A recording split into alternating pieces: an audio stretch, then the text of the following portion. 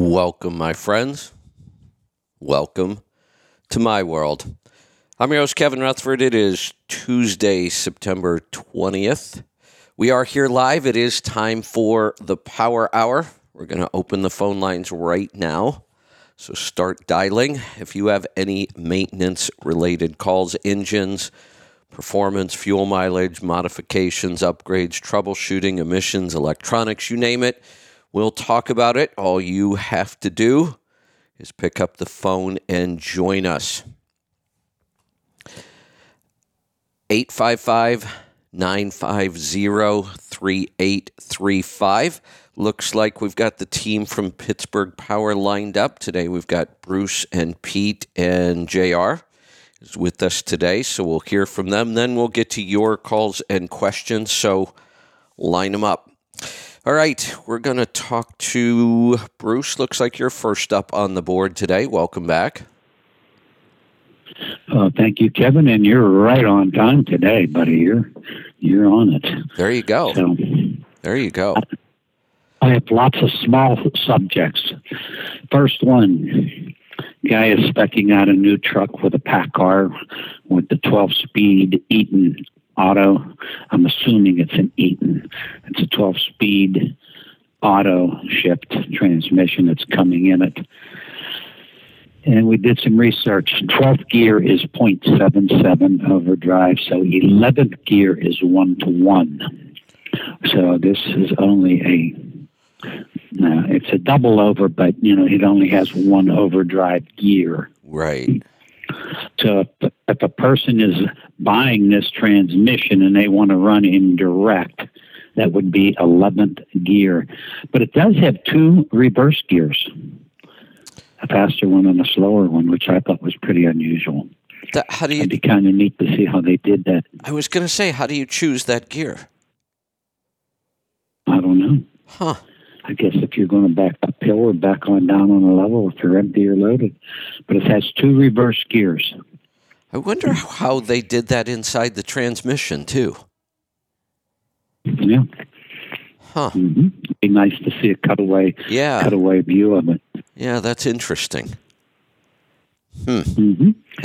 So the next thing I have, I have a guy that wants to... Let's talk about that for a second. Why? Okay. That seems odd to me. Now, we know we don't, when we spec trucks with these fast gears the way we want to, we know reverse can be a problem, low can be a problem. But why not just put a good low reverse gear in there? Why two? That seems like a lot of complication for what? Do I really ever want to go fast backing up? Why not just give me a good slow gear?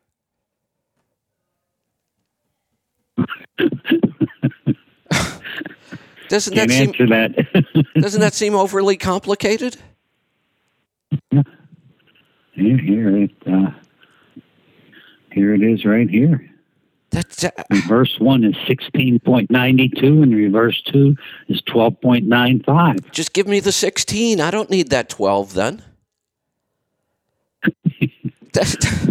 That makes no sense to me. Instead of a 12, this is actually a 14-speed, right? It's got two reverses. Yeah, that makes no sense to me. You know what story that reminds me of? 14.43. What's that? That reminds me of the story. It turns out that it's not true, but it's a cool story to tell. So the story is that NASA spent hundreds of thousands of dollars to figure out how to make a pen that could write in zero gravity, because pens need gravity for the ink to flow down. But they spent all this money, they came up with a pen that would write in zero gravity, and the joke was the Russians just use a pencil. Why complicate things?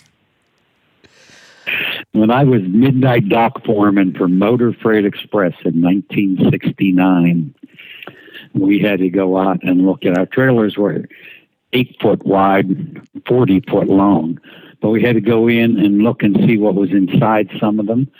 And so I had a clipboard. Plus it was the midnight shift, plus it was cold. And so you're holding the clipboard up on the side of the trailer and you're trying to write with the pen facing uphill. And it doesn't work. It would write for a few words and then you had to shake it. And, you're right, it doesn't work. Pens don't write facing up. Just use a pencil. Okay. So I got another guy with a brand new 389. 605 horse. We programmed it. He's changed the intake and the exhaust manifold.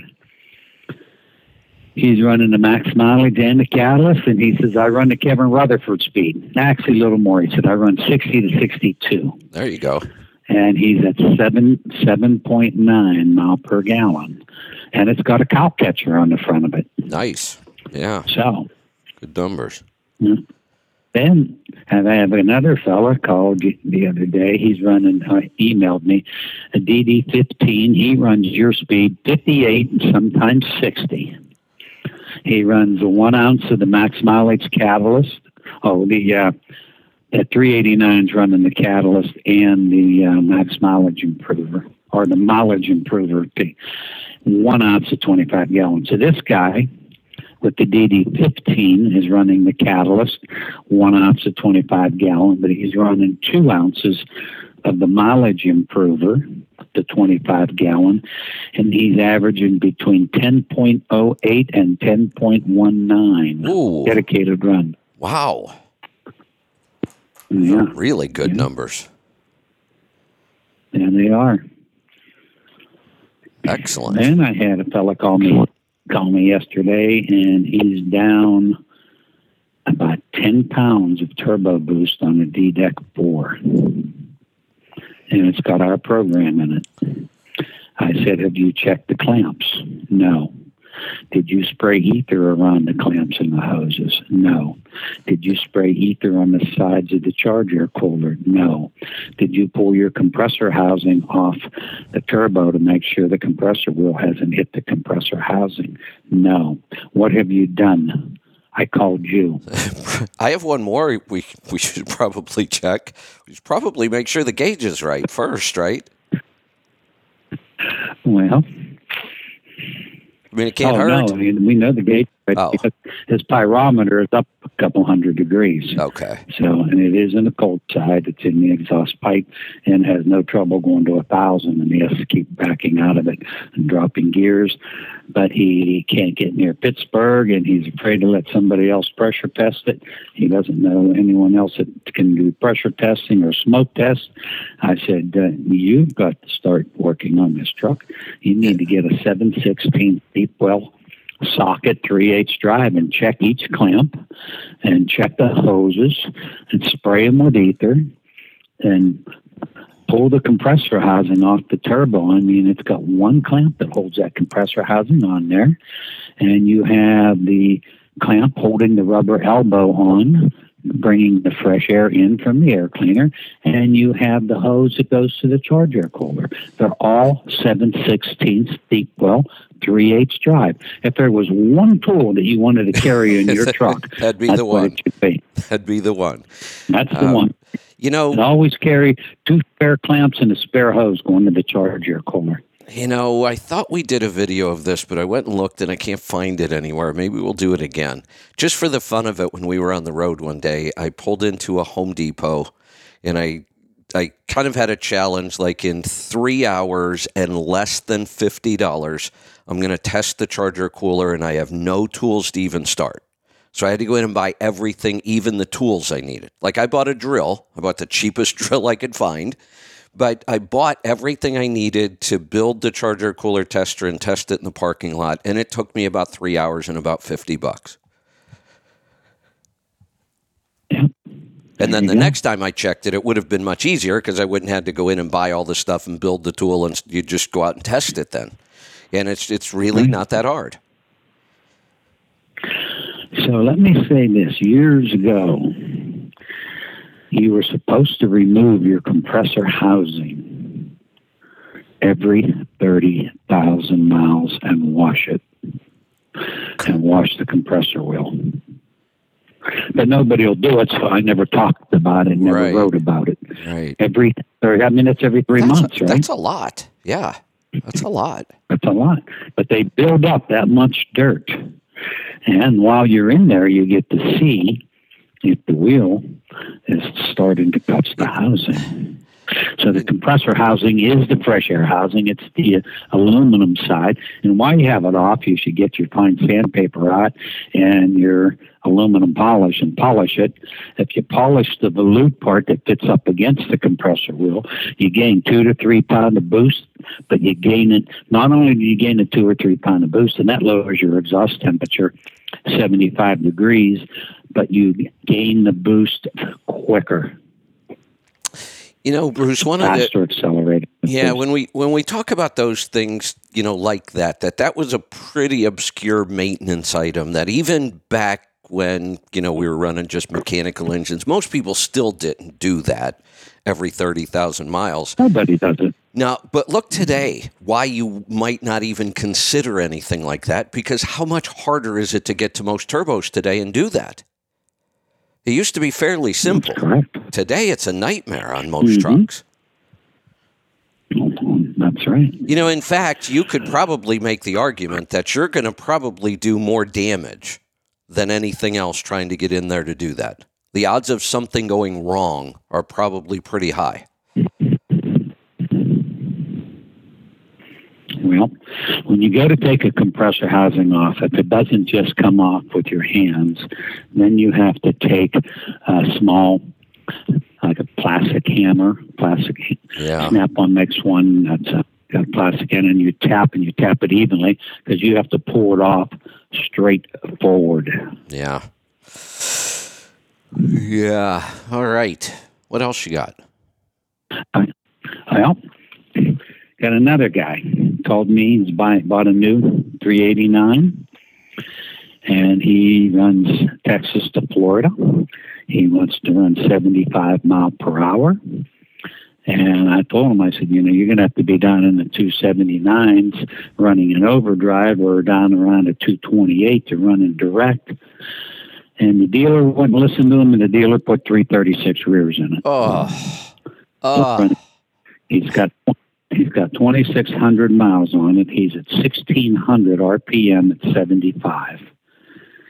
And he's at the dealership right now, as we speak, in Texas, trying to get them to change the differentials. I told him to call me, let me know what happens.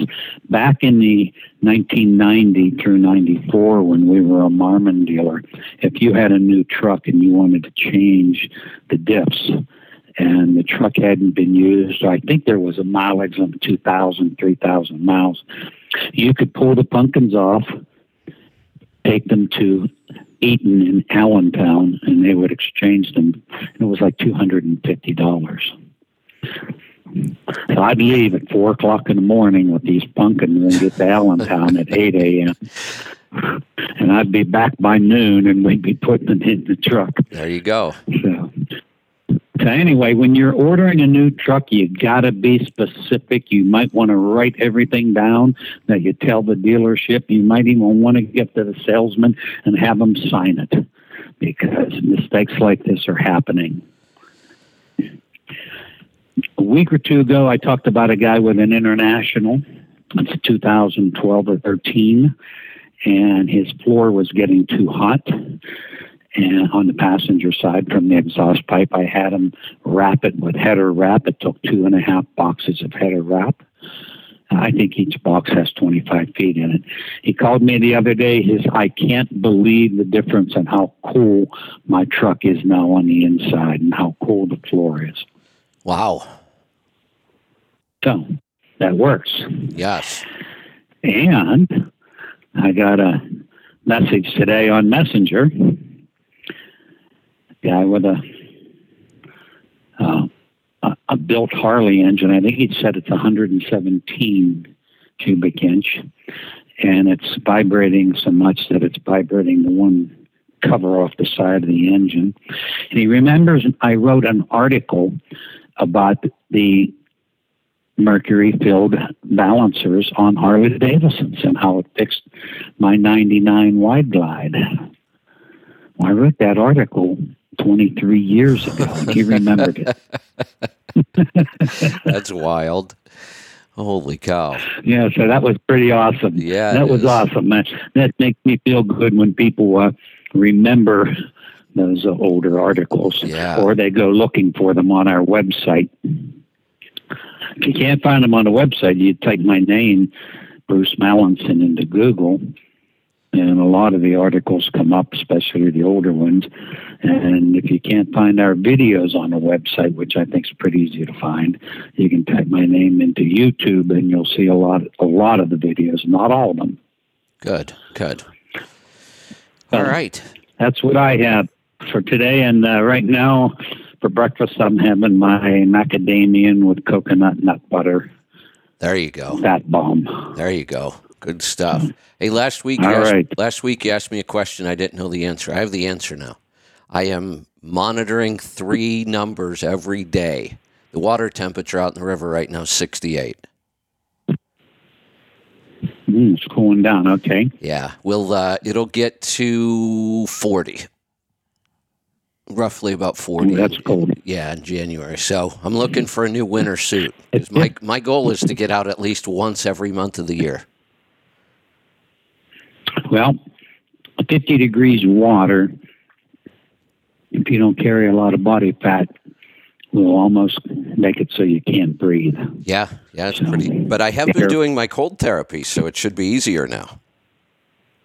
And that's going to be my cold therapy in the wintertime, yeah. I'm going to go out there in the wintertime, get my cold therapy and my boarding in.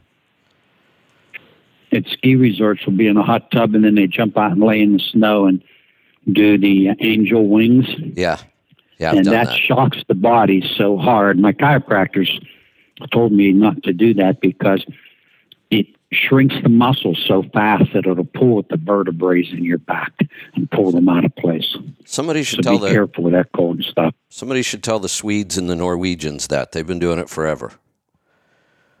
Well. All right, let's find out what's going on with Pete. Looks like you're up next. Welcome back. Hi, Kevin. How are you doing today? Good. What's on your mind this week? So a couple things I want to go over. One would be on Monday. Next Monday, we'll have the winter blend ready to ship. So we have it here. It just has to get bottled. So we're going to put it on the website so guys that want to order it can order it, and it'll ship on Monday.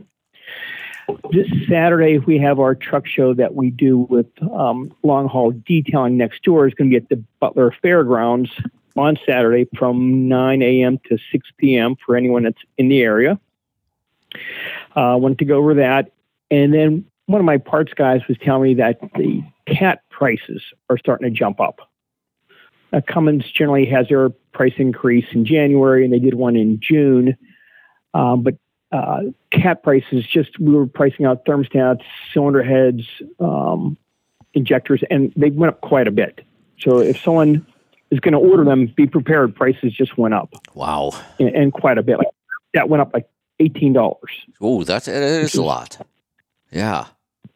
First item like that. Holy cow.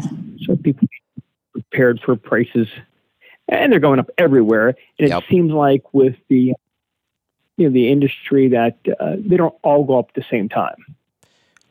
Yeah, which now it feels like something is going up all the time. Mm-hmm. Yeah. Yep. And the last thing I wanted to talk about, well, we briefly touched on this before, was coolant analysis. And this kind of ties into the fact when we're saying, hey, let's watch cost, but let's not skimp on maintenance. Right. And this would be one that would fall into that category.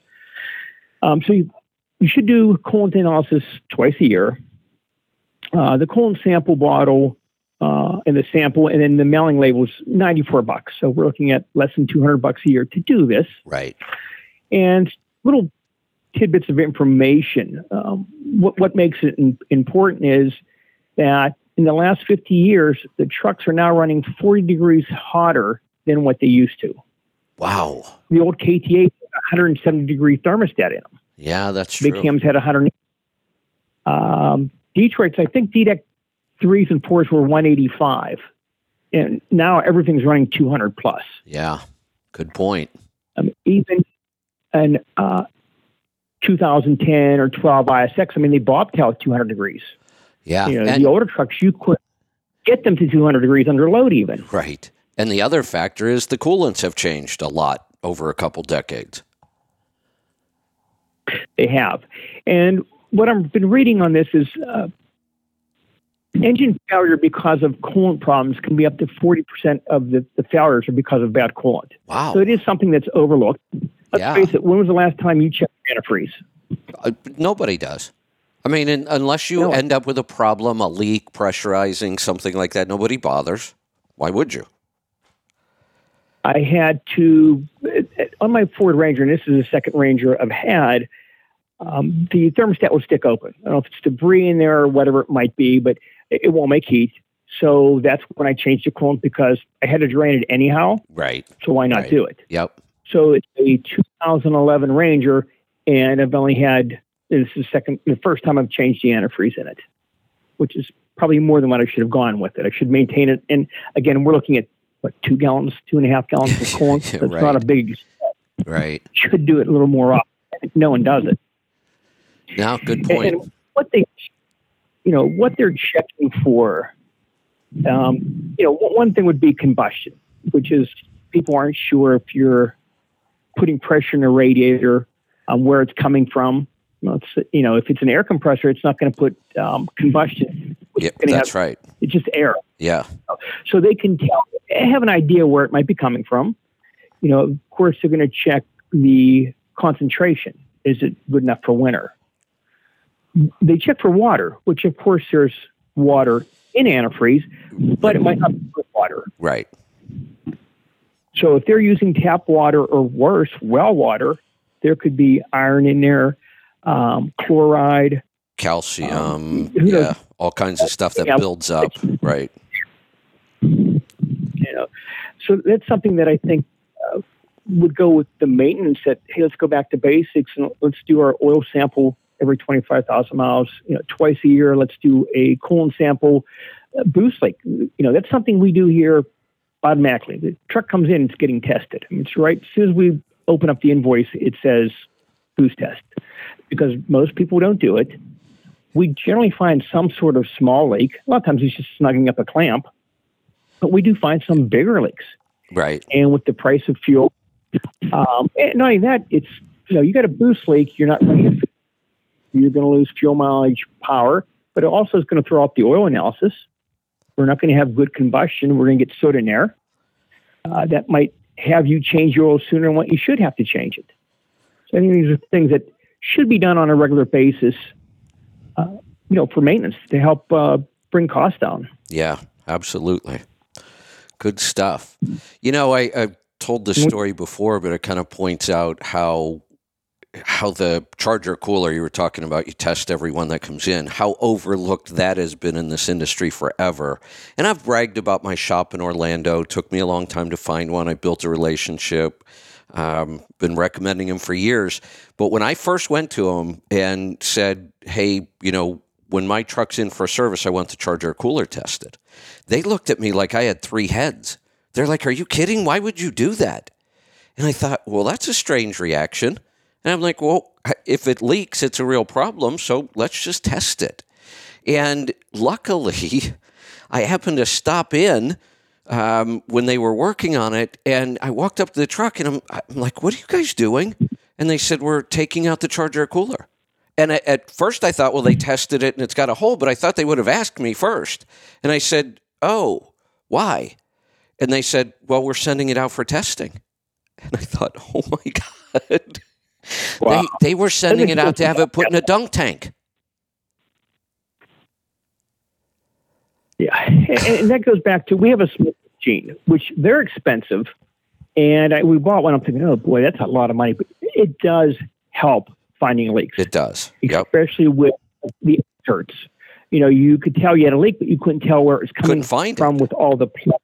Right, right, and your coach was a perfect example. Right, the machine, for itself. But going back to just, we have what we used when I worked in a shop was an elbow that would go over the turbo. The other end had a piece of sore pipe the cap for a sewer pipe. In there, clamped on, hole drilled through it and tapped for a fitting. And we would put regulated air pressure in there. Right. And it doesn't take much. Right. If you have a leak, it's up 6-8 pounds and test it. And again, I get some pushback from customers. Like, well, I didn't ask you to do that. I don't want to pay for it. Well, I understand that. Please, I do it soon, and you come back and say, I'm not happy with it. Well, you might not be happy with it. Is that, or, is that Bentley? And like, oh, I have mileage. Well, it's because you had a boost leak. So it's something that should be tested on a regular basis. Yeah. Yeah, it should. Really should. All right. Let's hear from JR. You lurking back there? Yes, sir. There he is. Good morning. Well, Good morning. What's on your mind this week? I don't really have anything. I'm just extraordinarily busy because I'm the only guy in the shop doing tunes, so I am very behind the gun this week. Got it. got a lot of tuning. We'll give you a break. Leroy's on vacation. Yeah. Oh, we'll give you a break then. All right. So I have something to talk about before we get to the calls. Phone lines are open. We've got some calls coming in. Jump in and join us. We're going to head to the calls here in just a minute or two. 855-950-3835. So remember, we're dealing with Herschel and his injector issue. I think we talked to him last week on the show. We've talked to him a couple times about this. So he called yesterday. He's got 10,000 miles, and he pulled a sample, and fuel dilution is already up to like 3.6. That's not a number we would worry about at 25,000 miles, but I'm a little concerned that it's that high at 10,000 already. So he's going to pull another sample at 20. But Brian called, and we got talking about something, and I got thinking about this. So it's kind of always been our approach that if you're going to replace injectors, just replace all 6. You're in there. There's a lot of labor to get that far. Replace all 6. But now I'm starting to wonder because it sounds like we might be facing this injector issue again, like we did a couple years ago, where you just have a hard time getting good injectors, and we keep seeing people replace injectors and fuel dilution doesn't go away. If we've already done 6, and I know a lot of times we'll go back and do all 6 again, maybe we should, if we've already done all 6 and we have a problem, would it make more sense to just go back and look for 1? Maybe we need to look for a crack in the head. Or that, yeah. But I'm just wondering if we keep throwing 6 injectors at a time, and if the issue is we're getting bad rebuilds, well, then you just increased your odds 6 times that you're going to get a bad one. Is this a Detroit, Kevin? Yeah. A 12.7? Yeah, it is. Okay. So, I had a lady come in, make an appointment for fuel dilution a year or 2 ago. Detroit rebuild.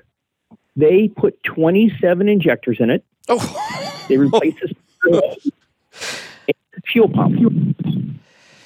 And it wasn't like it was 3% at 25,000 miles. Okay, it's tough to find. Right. It was high enough that should have been easy to find. So there's 2 methods you would use. Take the valve cover off. We actually have a valve cover made up where we take theirs off and we put this one on that has the very top cut out. So it keeps the spray down. Right. Put dye in the fuel and you fire the truck up and you shine a black light over it. So just say it's number 1 injector's bad. It will glow like a fluorescent yellow or green depending on the dye you're using. And then you isolate it to that cylinder. Is it the injector? Is it an injector O-ring? Right, is it a crack at the injector? You kind of figure it out. If, as you're doing this, everything starts to glow, oil is everywhere, right. Generally that's fuel pump. Okay. Because it's leaking from the pump to the pan up through the engine. We did that test. Nothing showed up. The next test is something that we had used for years. Is we will put air pressure into the return side of the cylinder head, right at the head. 60, 70 pounds of air pressure. Valve cover off, and I would take an oil can and kind of first thing would squirt around the injector board where the injector's at. So if it bubbles up, that means it's a cut O-ring or a cracked head. Okay. And isolate that. If that doesn't show up, the next thing you do is score it around the injectors or listen for a leak at the injectors. That's on the older engines that seem to work very well. We would do that. Now, when you don't find anything, that's when you go to the fuel pump. Like on the old big cams, we would just rebuild the fuel pump. Right. But we are seeing, and this is generally a 60 series problem, where there's substantial oil or fuel in the oil.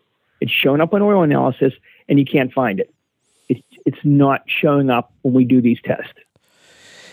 And I think that's why they're thrown deep for 6 injectors. I don't think they can find it. I'm sure if they would be able to isolate it, they would just replace that one injector, because that's got to be costly. And that lady had 27 injectors put in. That's insane. So maybe the fuel pump. It was replaced as well, and so was the cylinder head on her truck. Okay. By Detroit. And then we did our test, and nothing showed up. So you verified that it wasn't the fuel pump. So maybe my advice to him was good then, because I said, look, if you take another sample at 20,000 and you're way elevated again, and he's should he buy another truck? He doesn't want to buy them right now because in 6 months trucks are probably going to be a lot cheaper. And I said, look, if it shows up high again, what if you just ignore it? What if you just run it, throw some Lucas in when you change the oil, you get a little bit of protection. Maybe we change the oil a little more often. But what if you just ignore it? I mean, what's the worst that's going to happen? We'll start to see wear metals. Maybe you'll start to put some wear on the engine. But I have a feeling you could easily ignore this for 6 months and wait for truck prices to come down.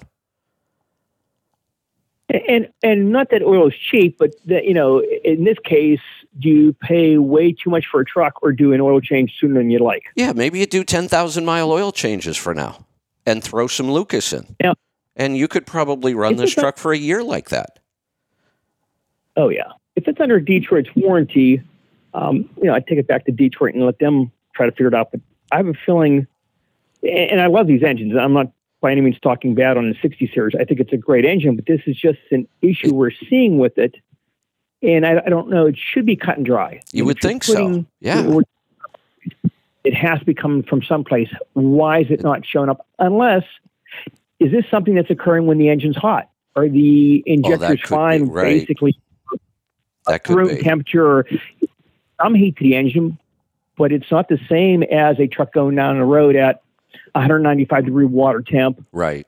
The pyrometers at 800 degrees. I mean, you got a lot of heat going on there. Is something opening up that we're not seeing on, what I'll call a static test? Yeah. No, I have a thought. Go ahead. What about that restrictor fitting on the back of the Detroit? What's the orifice? 80 thousandths or something? 80 or 110? Maybe it's clogged.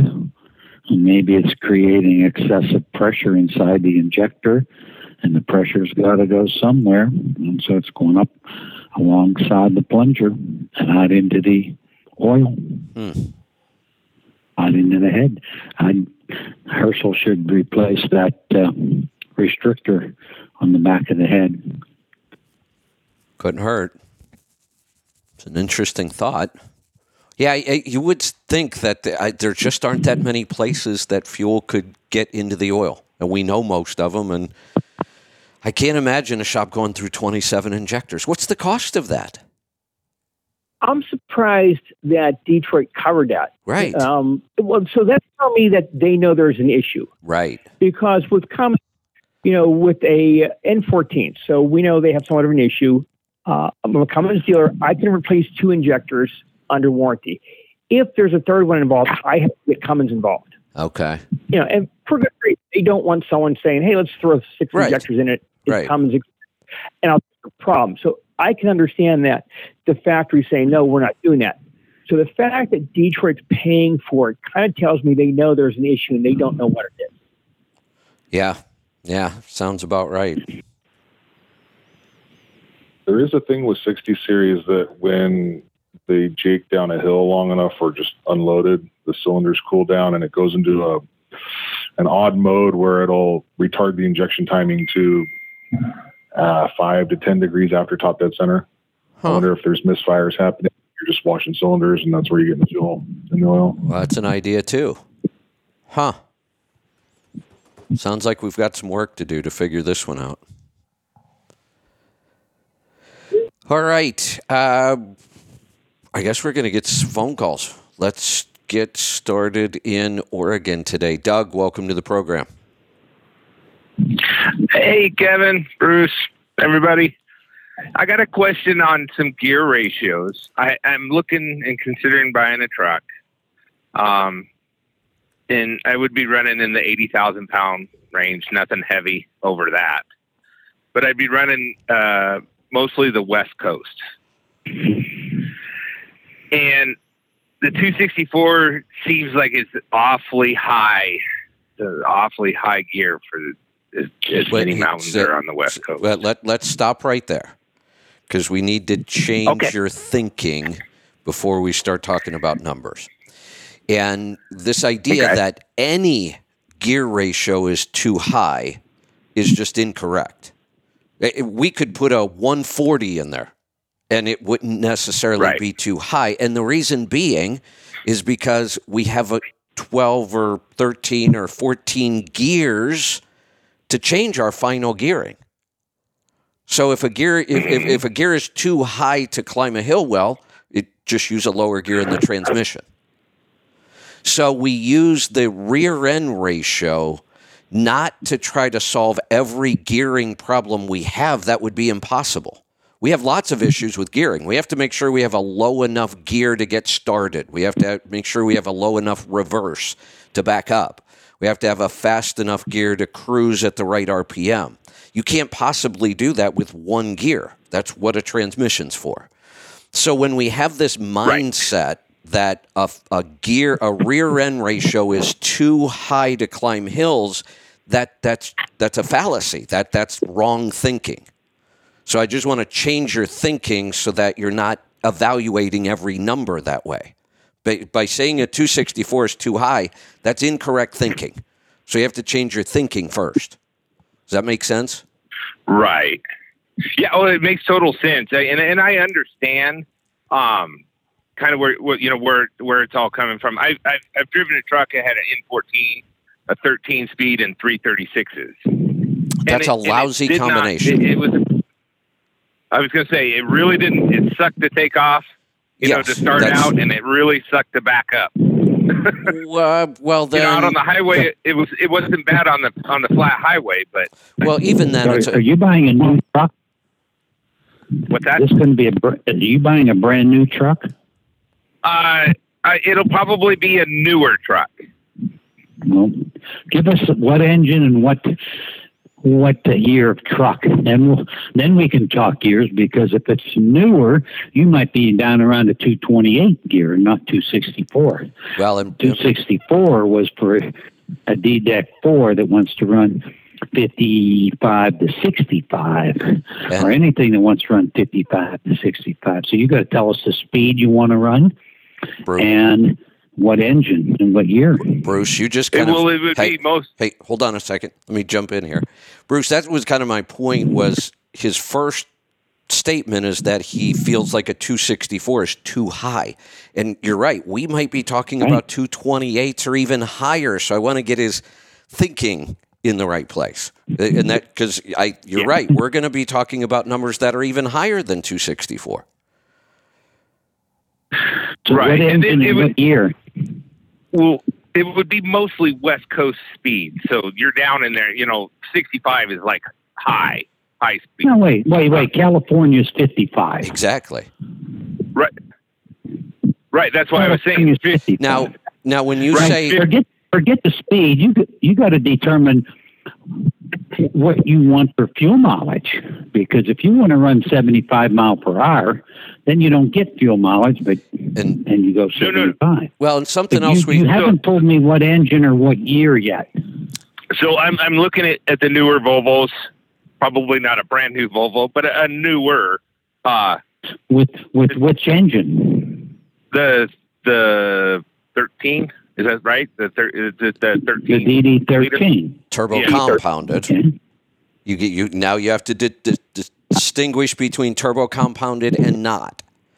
So Volvo has two engines, two D13s that you would not spec the same. So we have to determine which D13. Is it the turbo compounded or not? What was it? The 2019 is when they changed to the compound. Is that right? I thought it was. Yeah, I don't remember for sure. We need to know that, but I can't remember for sure if it was 20. I thought it was. So it would most likely it would be. Oh, okay. So it would be that compound because I'm not looking at anything much older than that. Well, then.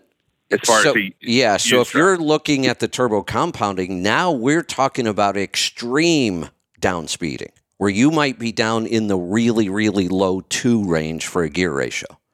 And then you would match it with their 14 speed, which has a really, really low reverse and starter gear. So you're not going to have that issue you had with the 336s and it struggled to get going, and that's gone. Right. They've got really low creeper gears in there to handle these high rear end ratios. So really what it's going to come down to is you should start looking for the truck first. In general, you're looking for this year of a Volvo with this engine. You do want the 14 speed in it, but you're going to want to, since you're not buying new. If you were buying new, we'd say you build it with this, this, this, and this. When you're buying used, you may not find exactly what you're looking for. In the Volvo, you have a better shot. But so it's probably going to come down to looking at each individual truck and saying, is it spec'd right? Okay.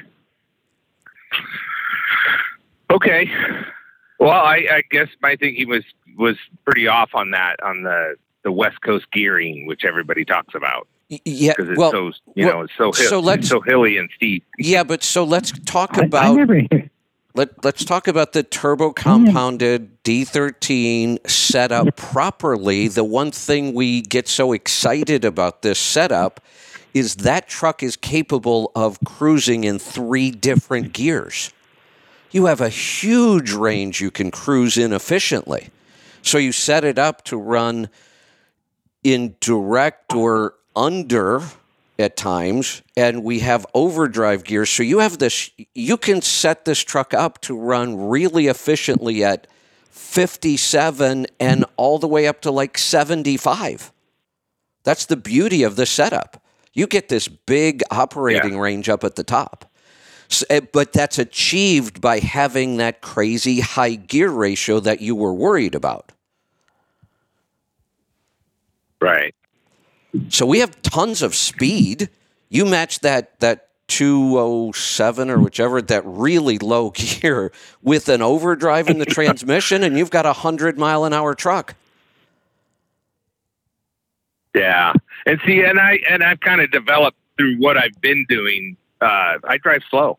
I drive the speed limit, which is fine. If it's 60, now, a lot of times I'm doing 59. Now, that's awesome, really. And we've talked about that forever. The other thing we should clarify, when you say West Coast, do you mean the 3 West Coast states, or do you mean the western part of the U.S.? The western, Idaho, Utah. Well, yeah. Arizona, so what you didn't, you mentioned that the speeds are slow on the West Coast. That's true. Get into Idaho, it's 80 miles an hour. Right. Yeah, so you do need, if you're going to run that, you do want to spec that way. To be able to run really efficiently in California at 57 or 58, and if you want to run 75 in Idaho or the 80-mile-an-hour states, and of course you're going to lose fuel mileage going 80 miles an hour, but when the truck is spec'd right, at least you are as efficient as possible at that speed. Right. Okay. So, so you are going to be looking at a very high gear ratio here. So just get used to that thought. You're going to be in the very low 2s. Okay. Now, if you decide to spec any other truck, it may be a DD15. You can kind of get down into these numbers. All the other trucks going to be very different. One of the Bruce, right. One of the things I might want to talk to you guys about soon. We've got an idea I've been working on for an app. because speccing is getting so complicated now. Here's a good example. Even looking at a full Volvo driveline, your specs can be wildly different depending on which engine you chose. That's just within Volvo. Now we know you should spec a PACCAR very differently. And now we have all these proprietary platforms, and it's getting really hard to help people understand this. So we're actually thinking there may be a place for an app here that could do this when you're looking for a truck. And there's a bunch of other things we could throw in there on the app that would help buying trucks. You brought up that PACCAR motor. Yeah. Have you guys been hearing anything about the brand new one that they have out?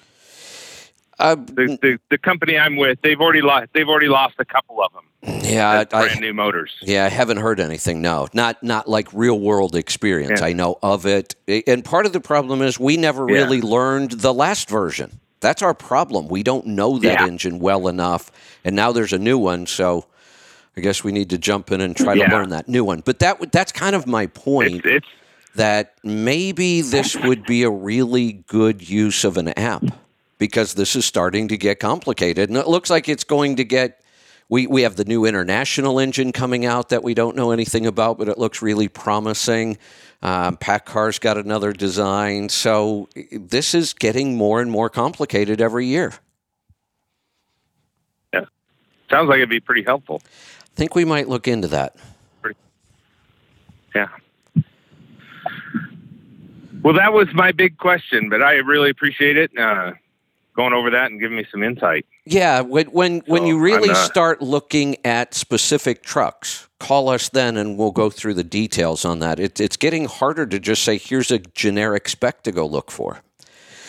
Let's go to Idaho. We've got lines open if you want to jump in right now. 855-950-3835. Jim, welcome to the program. Hi, guys. We got a 04 Kenworth. It's not the A-Cert. It's the 3406E 6NZ.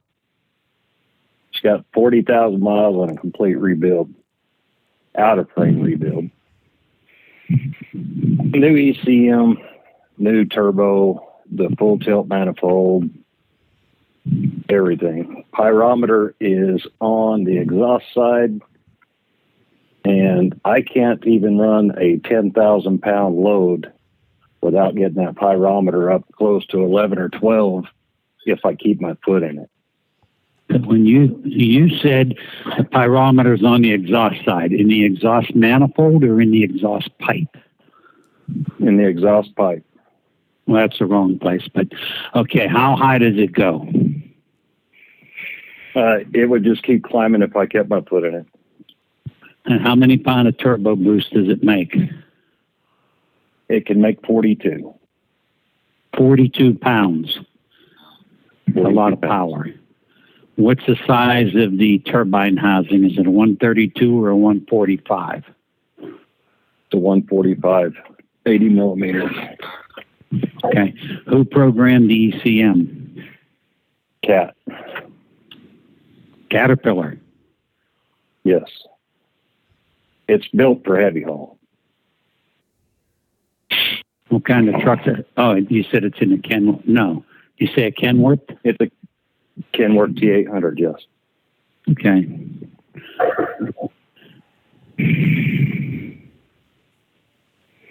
I would usually ask Caterpillar built the engine?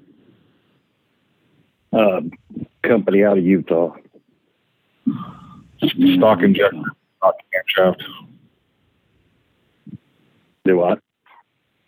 Stock injectors and stock camshaft, or no? Yes.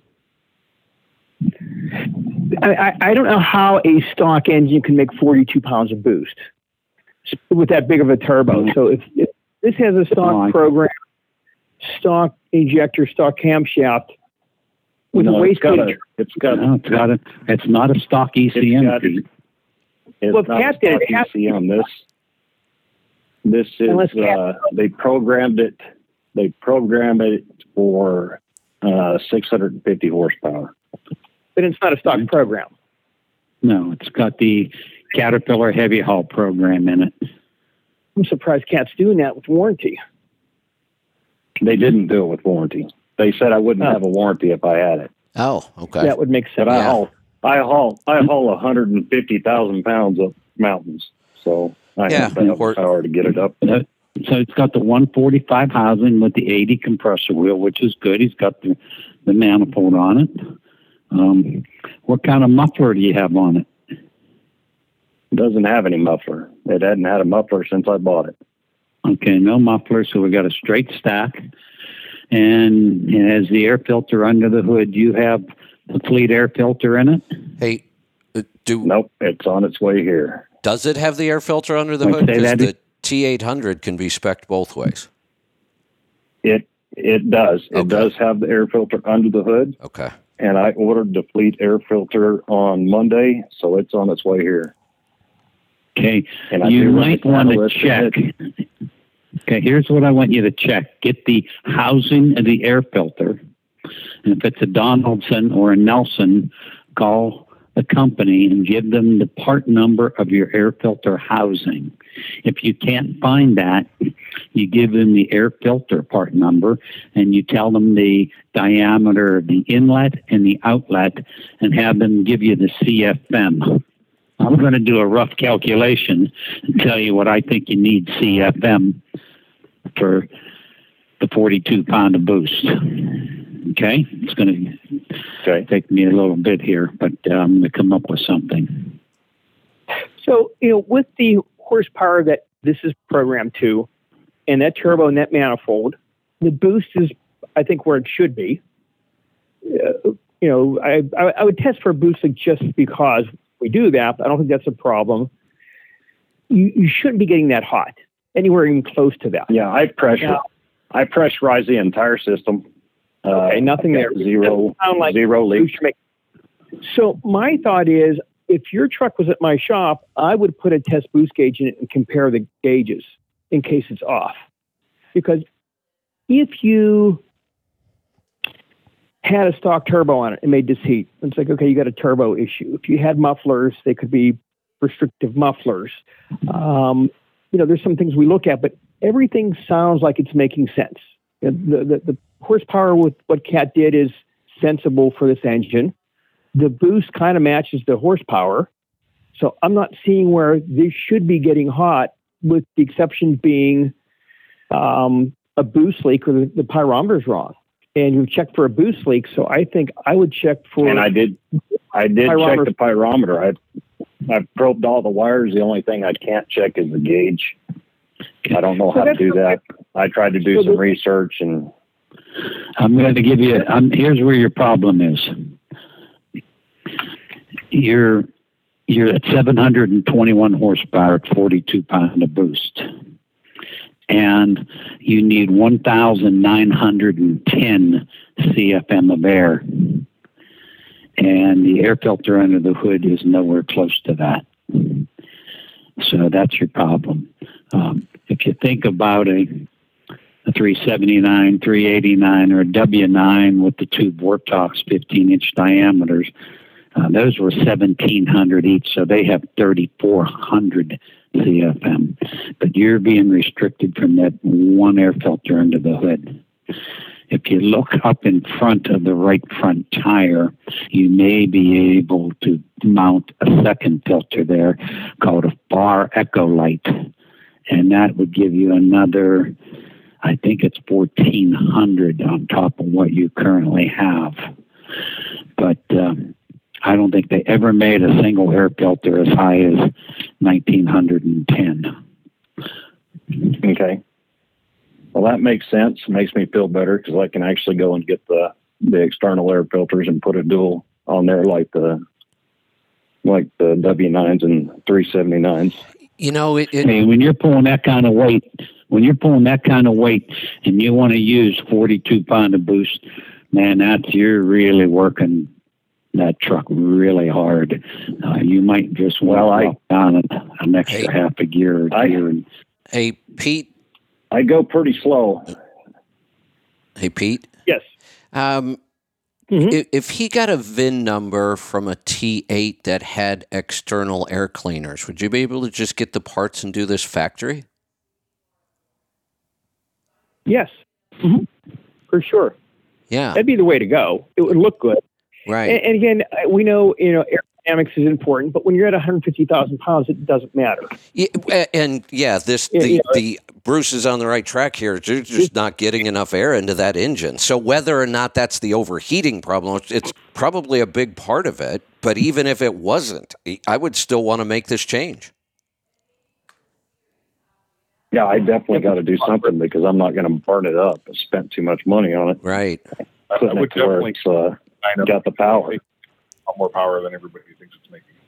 Say that again, JR. I said I would get this thing dynoed because I have a feeling that it's making a lot more power than That's a good point, too. 650 it said.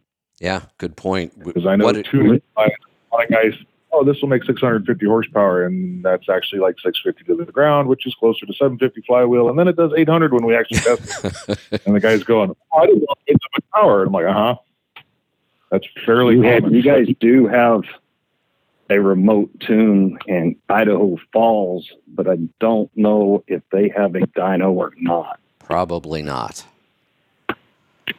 Most places don't have dynos. They're terribly expensive. Right. Yeah, the odds. Yeah, and the only place this truck runs is Oregon, Washington, Idaho, Utah.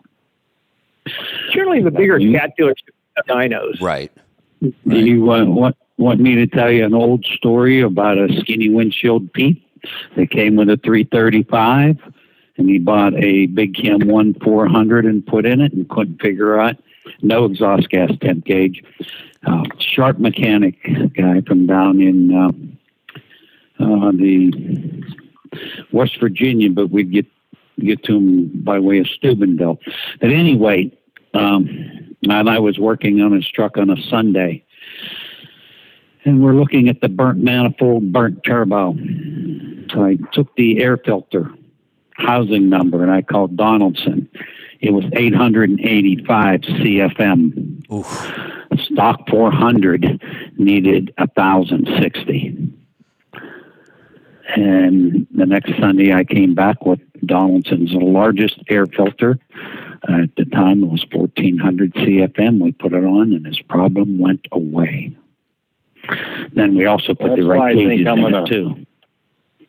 I'm going to go ahead and just, I know I can get a hold of Kenworth over here and get a VIN number for a T800 that's got the external filters, and I'm just going to put two of them on there and just plumb it that way. I think it's a good idea. Just to play it safe. For a test, you could pull the air filter out and go for a quick ride, and the temperature drops down, and it should drop down greatly. You found the problem. Yes, definitely. But sometimes, Pete, if the tube is too small, the piping coming to the turbo, it still will have the restriction. And also, when you tee it together, if you put the two external air filters, when the right one comes from the left one, don't put a T in it. You want a Y. PACCAR makes a plastic that way Y. You got a split. Yeah, the Y is 3 inches less restriction than the T. And while we're talking air filters, people that are redoing old trucks like the old auto cars had that 48 tube FAR air filter on the right side, external. That thing was really restrictive. So if you're redoing an old auto car or any old truck that has that 48 tube FAR, that air filter has to go. So the FLD Freightliners is the one where we developed the way to put the FAR air filter, the round FAR cone-shaped filter.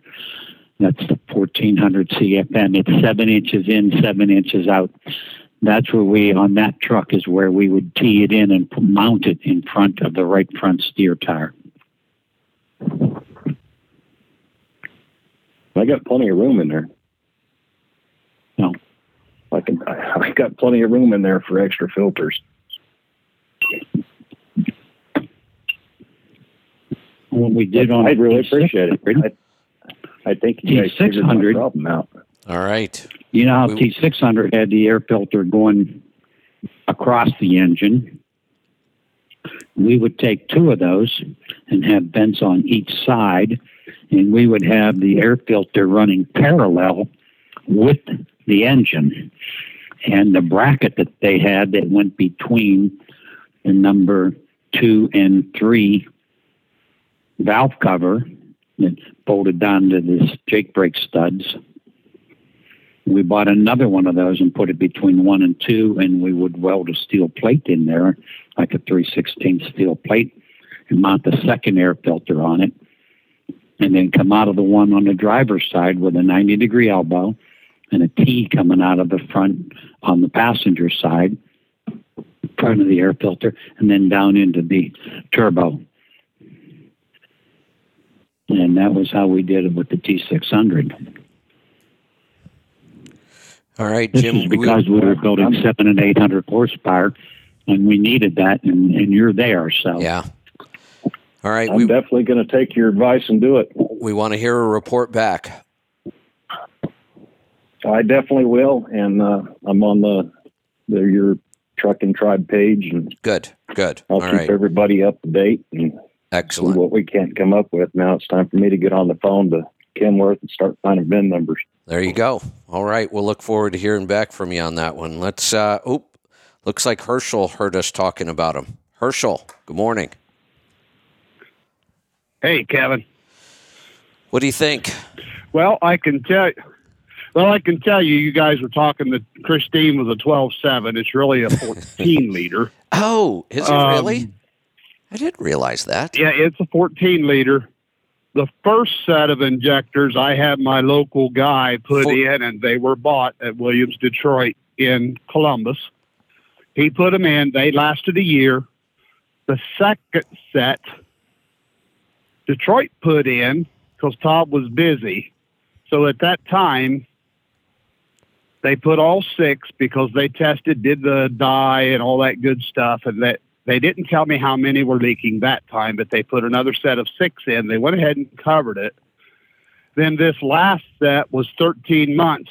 Since Todd did them in the beginning, I'm getting the months all screwed up. No. Todd put them in. No, wait a minute. Todd put them in. They lasted 8 months. Detroit put the second set in at 8 months. They made it to 13 months. Todd was busy at that time, so I went to Detroit again, up in Columbus, Williams, Detroit.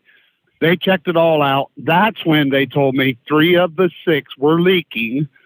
So they put another set of 6 in. That's the set that's in there now. And they've been in for 10,200 miles, and I got 3.4 already. Got it. Okay. Well, So that's the progression. They put 3 or found 3 bad ones. Why did they replace all 6? Just because they recommended a 6-pack. That's just what they said. That's the only answer I have. I didn't think to ask anything other than that. Yeah, and I wouldn't have either. If they're willing to do it under warranty, I guess I would have taken it. But now that we think Oh, about no. Oh, no. Oh, no, Kevin. that wasn't warranty. Oh, no.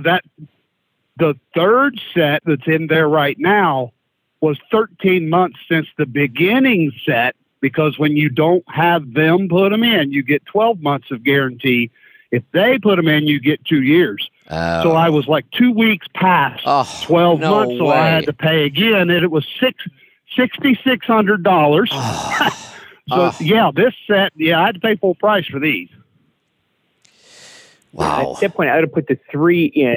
I understand their thought, but now, if you put 3 in, you have less of a chance of getting another bad injector, which is somewhat of an issue for these. That's my whole you're point paying on for this is that maybe even if it is under warranty, we should stop that mentality of replace all 6 over and over and over. Maybe we should be once maybe do all 6 if you've got a lot of miles on the ones that are in there. But once you show up with a problem that quick, maybe it doesn't make sense anymore. We should stop doing that. Figure out which ones are bad and replace those.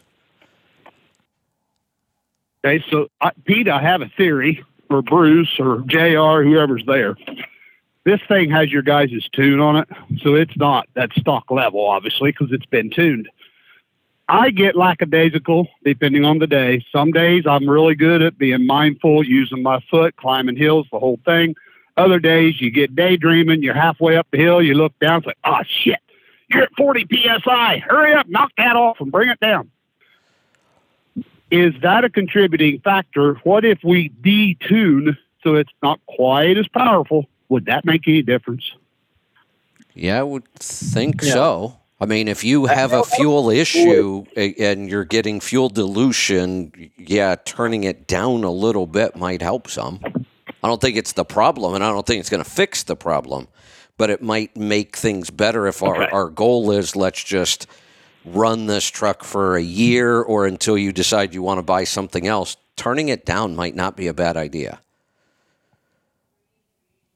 Okay. I mean, you can try for what it takes. Right. Because I am a remote tuner. Sorry, I got the computer. All we got to do is plug it up and there do you your go. thing. There you go. I think I'd try it. Can't hurt. I've already done every fuel line, and they're all hard plastic because it got brand new fuel tanks a number of years ago. Now, I say a number of years ago, but in actuality, we're talking 300,000 to 400,000 miles probably because I do locals. So I don't do that many miles. So it's got all new lines, brand new fuel tanks. It's got a new OE fuel pump because that's what Detroit thought that it was a couple of visits ago. They took the FAST system completely out because they thought that was it and replumbed everything with new fuel lines. I don't know what else would make fuel go in the oil.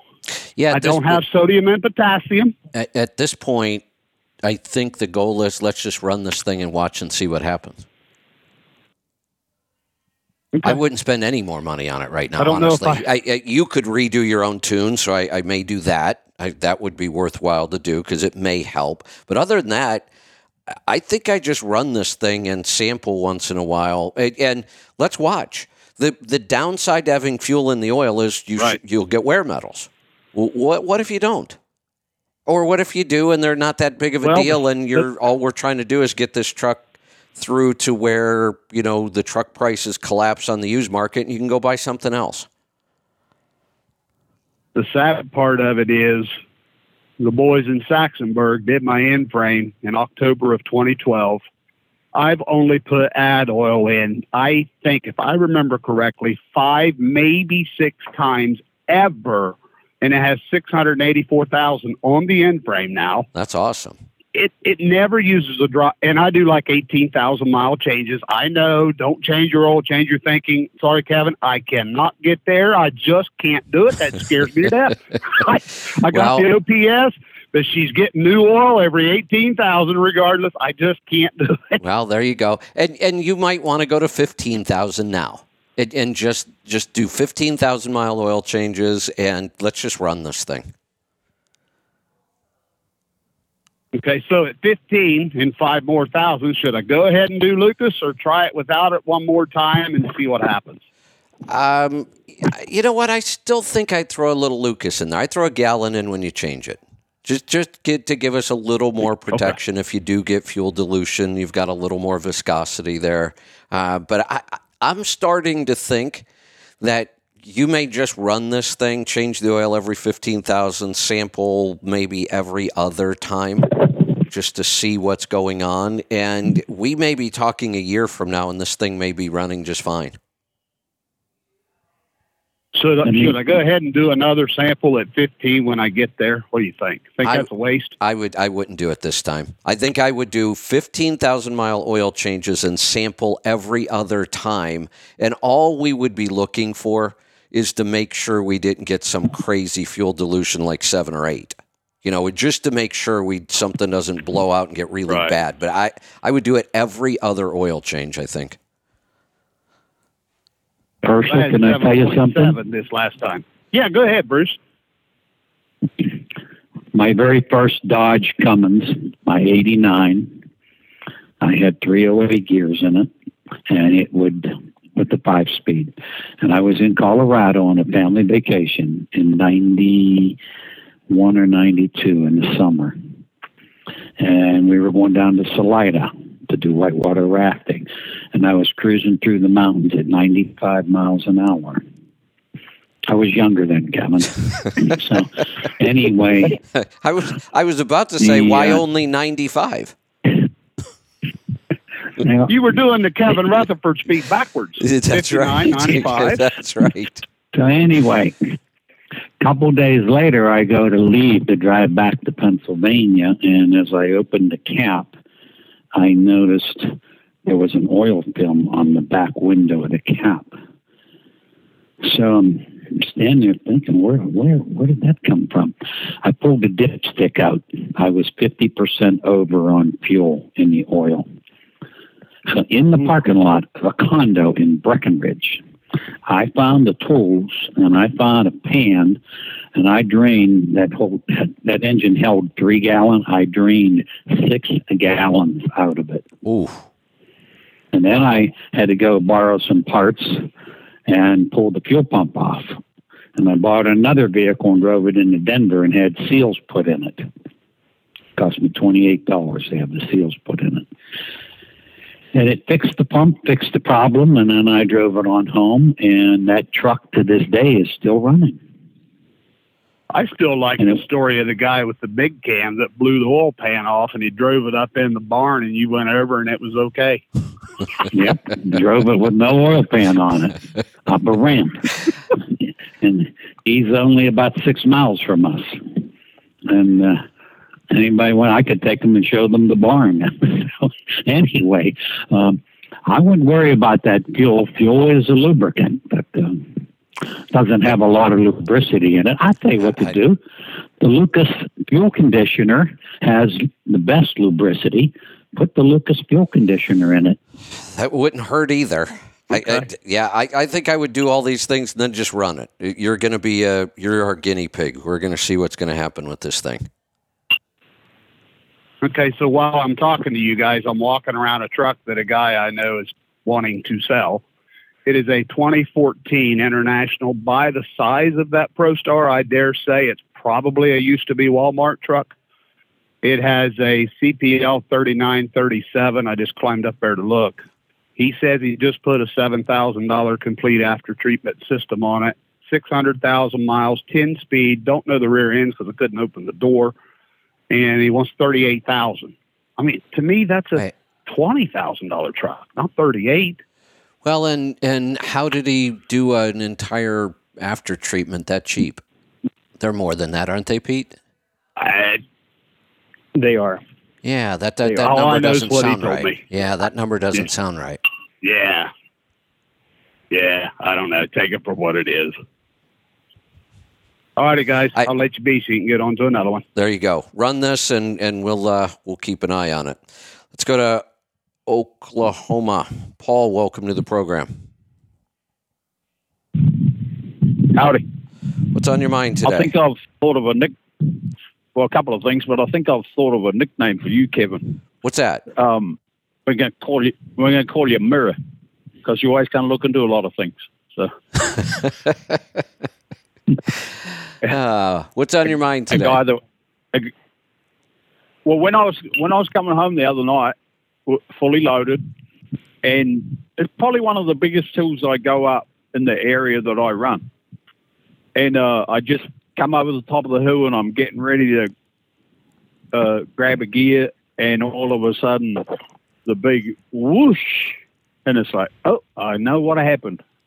So I just hit the shoulder, put the hood up, and sure enough, the turbo boot for the Charger right in front of the turbo was hanging off in the breeze, and it's like, well, the clamp is gone. So I'm only like 50 or 60 miles from home Saturday night. And so I pull out my toolbox, and I said, I think I got a clamp. And oh, look at that, I got a clamp. And it's like, oh, it's not the right size. And it's like, I've got 2 of them. Well, one was a slightly wider band than the other one, so I couldn't put them together to make 2 into 1. So I looked around again, and I found a 6-inch diameter stainless steel hose clamp. And I thought, I'll put that on, and I'll drive like old grandma, because I didn't really have any hills to climb after that. and I kept it below 20 pounds of boost, and I made it home and went and bought new turbo boots and clamps. Hey, Paul, I have a story similar to that. So clearly the last time I left Pittsburgh Power, turbo boots were my big issue, and I had to get them all right. But on one of them, the same thing happened. I had clamps with me, but I kept replacing things and fixing things, and I had all these clamps and broke down on the Pennsylvania Turnpike.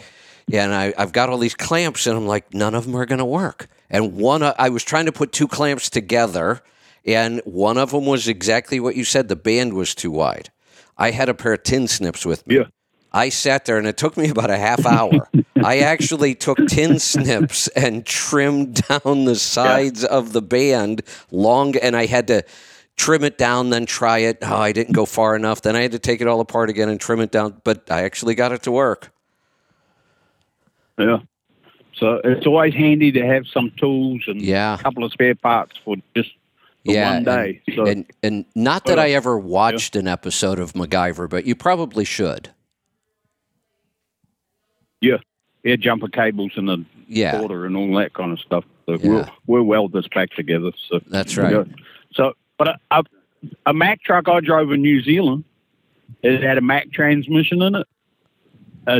It had a deep reduction, and the Mack transmission, you select reverse or forwards low or forwards high, and then you just shifted the lever. So I had the Mack truck that I drove, it actually had 5 reverses in it.